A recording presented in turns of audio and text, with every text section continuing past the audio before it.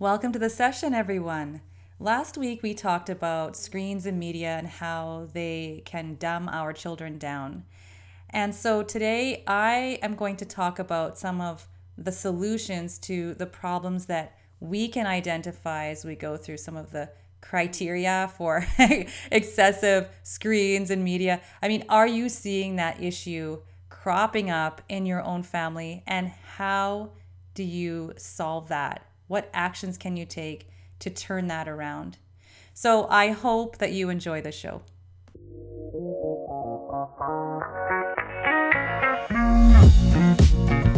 Welcome to the Family Health Revolution podcast with Coach Carla Atherton, where she discovers, uncovers, explores, and reveals the secrets to true family health and wellness.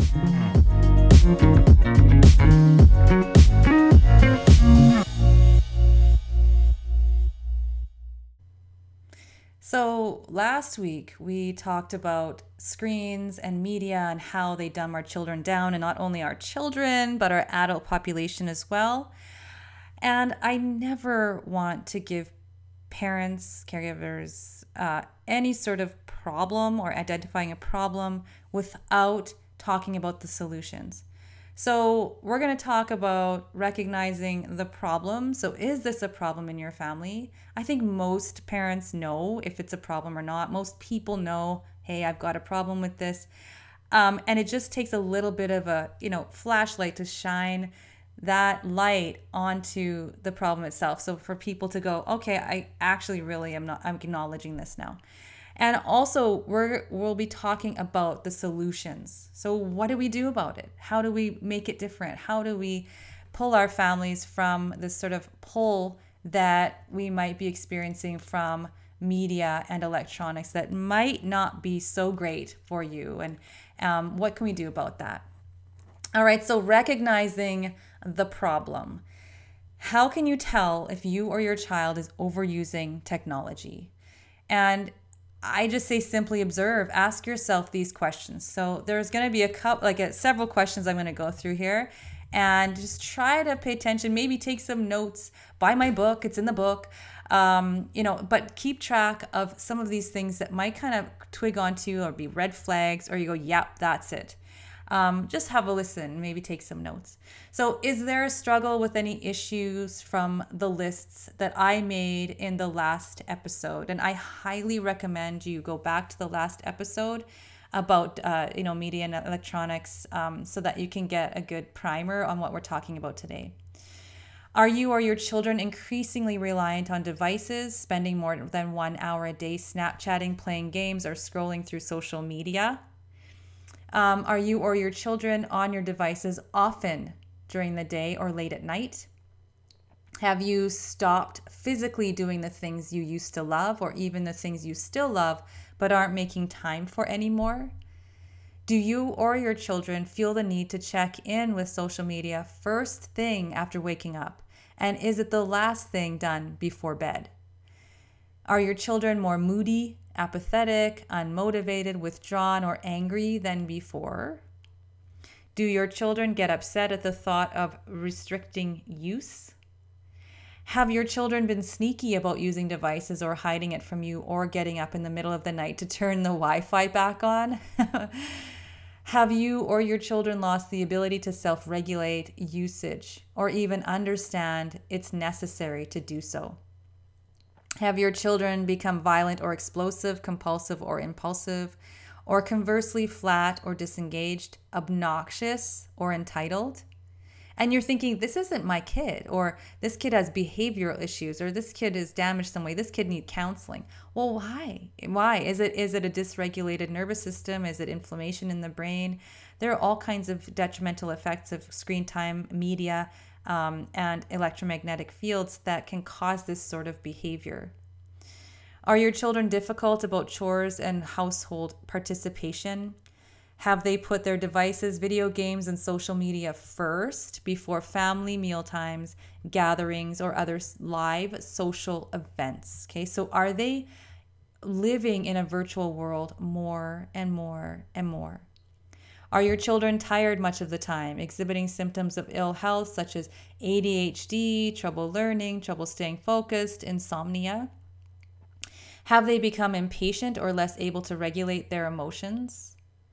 Have your children been having relationship problems, enjoyed less success in life, whatever that means for each child? Like whatever success that is for your child, that's our barometer, okay?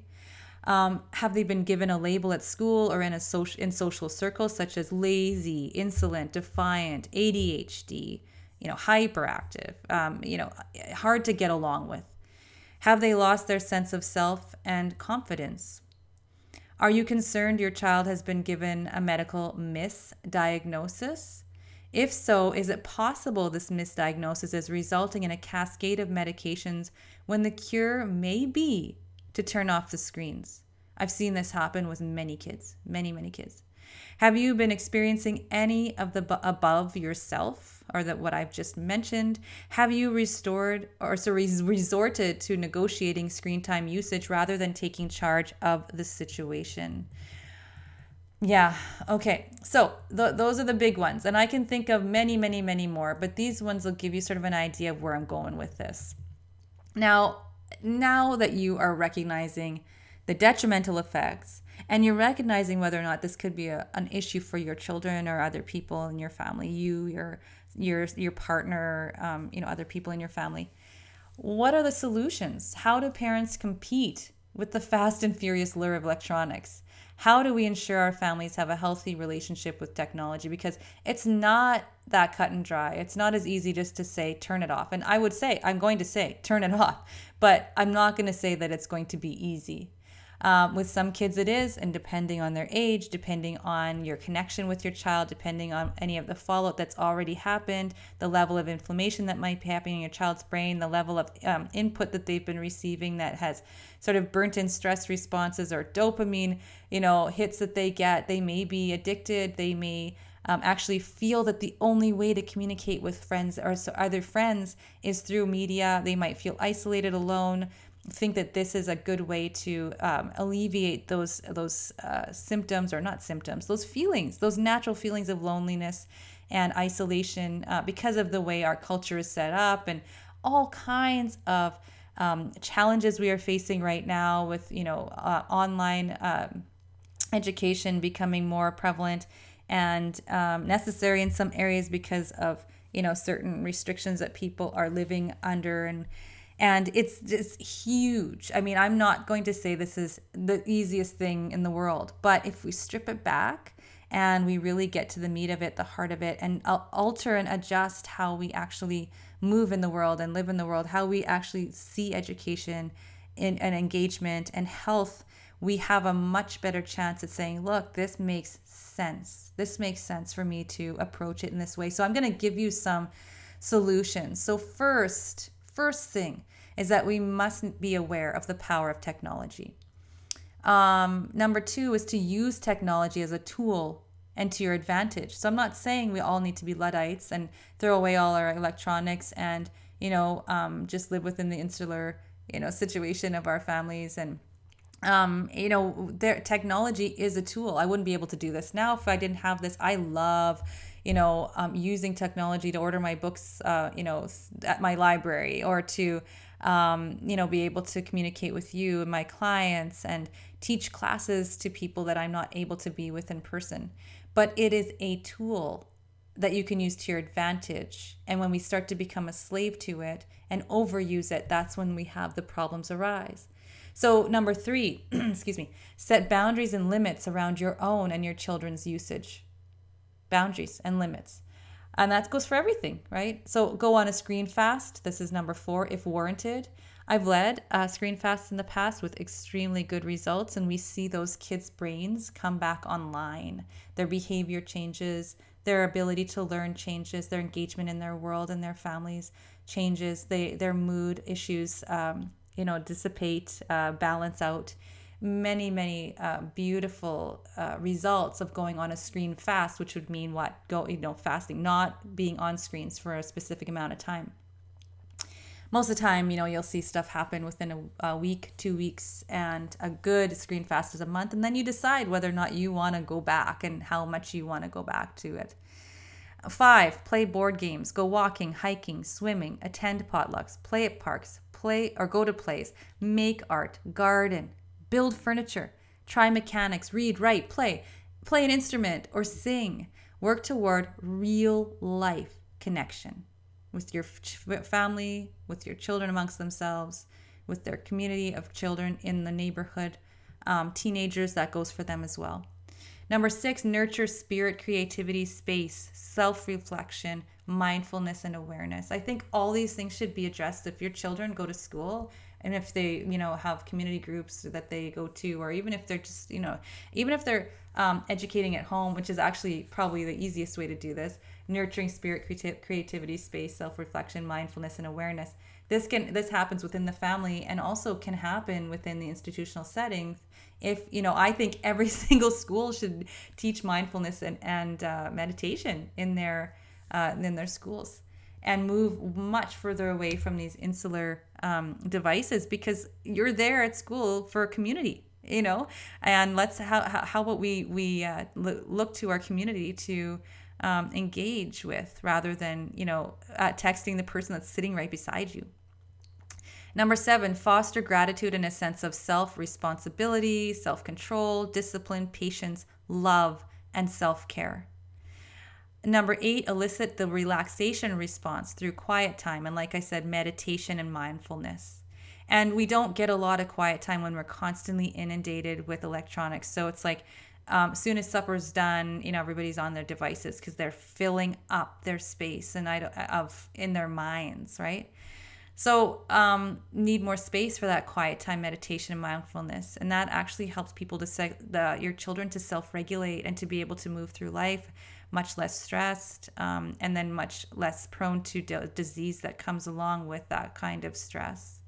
Number 9, protect your family from EMFs and radiation. So I'm going to give you a couple of tips that you can sort of start assessing your home. And this is not exhaustive, but it's a few tips that will start you on your way to recognizing where you and your children are being exposed to electromagnetic fields and radiation. So limit usage and duration of any sort of device, and especially those ones that are Wi-Fi and Bluetooth. Those ones are the most damaging.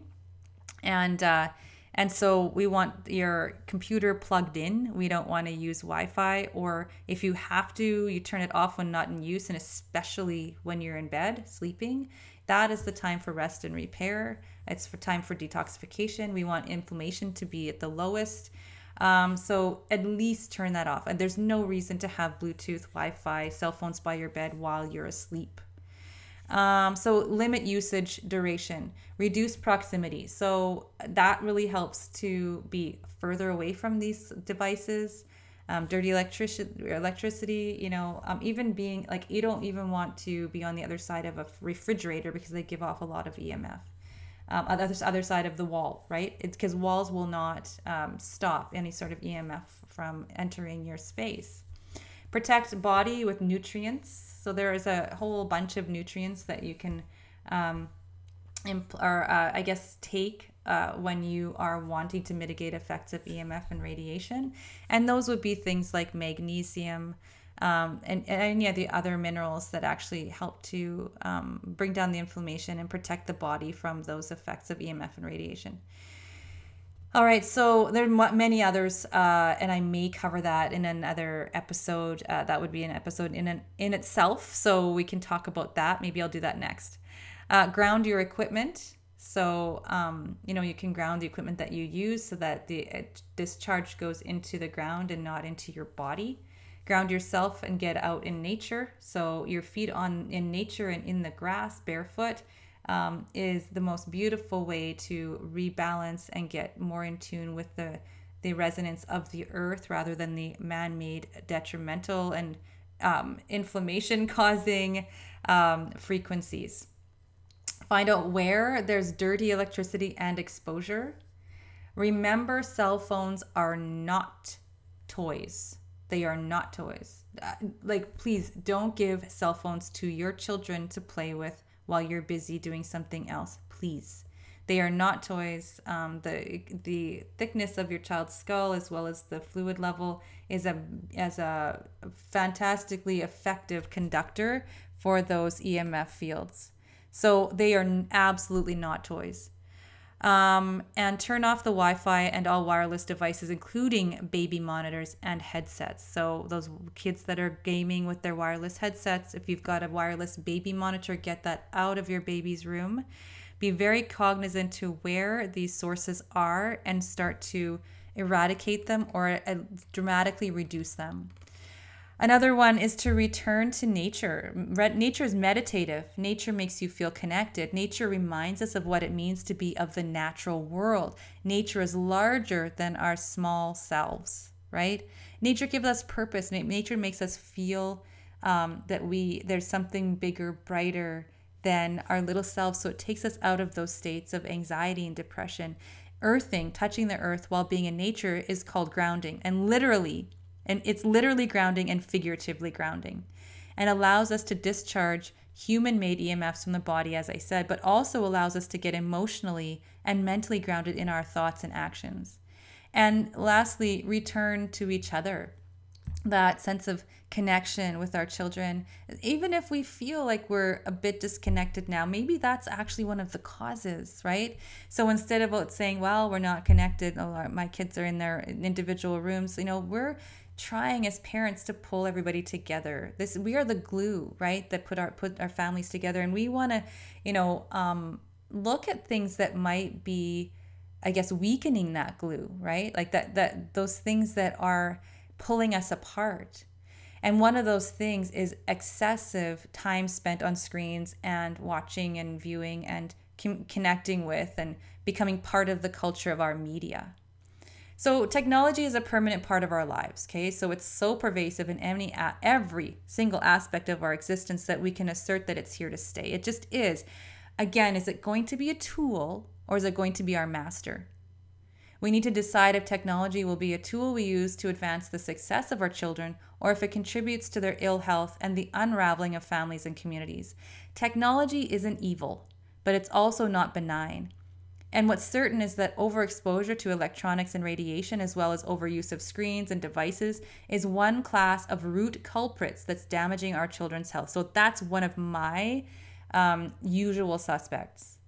So through awareness and empowerment and action, we can protect our children and make their lives and ours much more harmonious, rich, and fulfilling. So that's my little rah statement for the end of this session.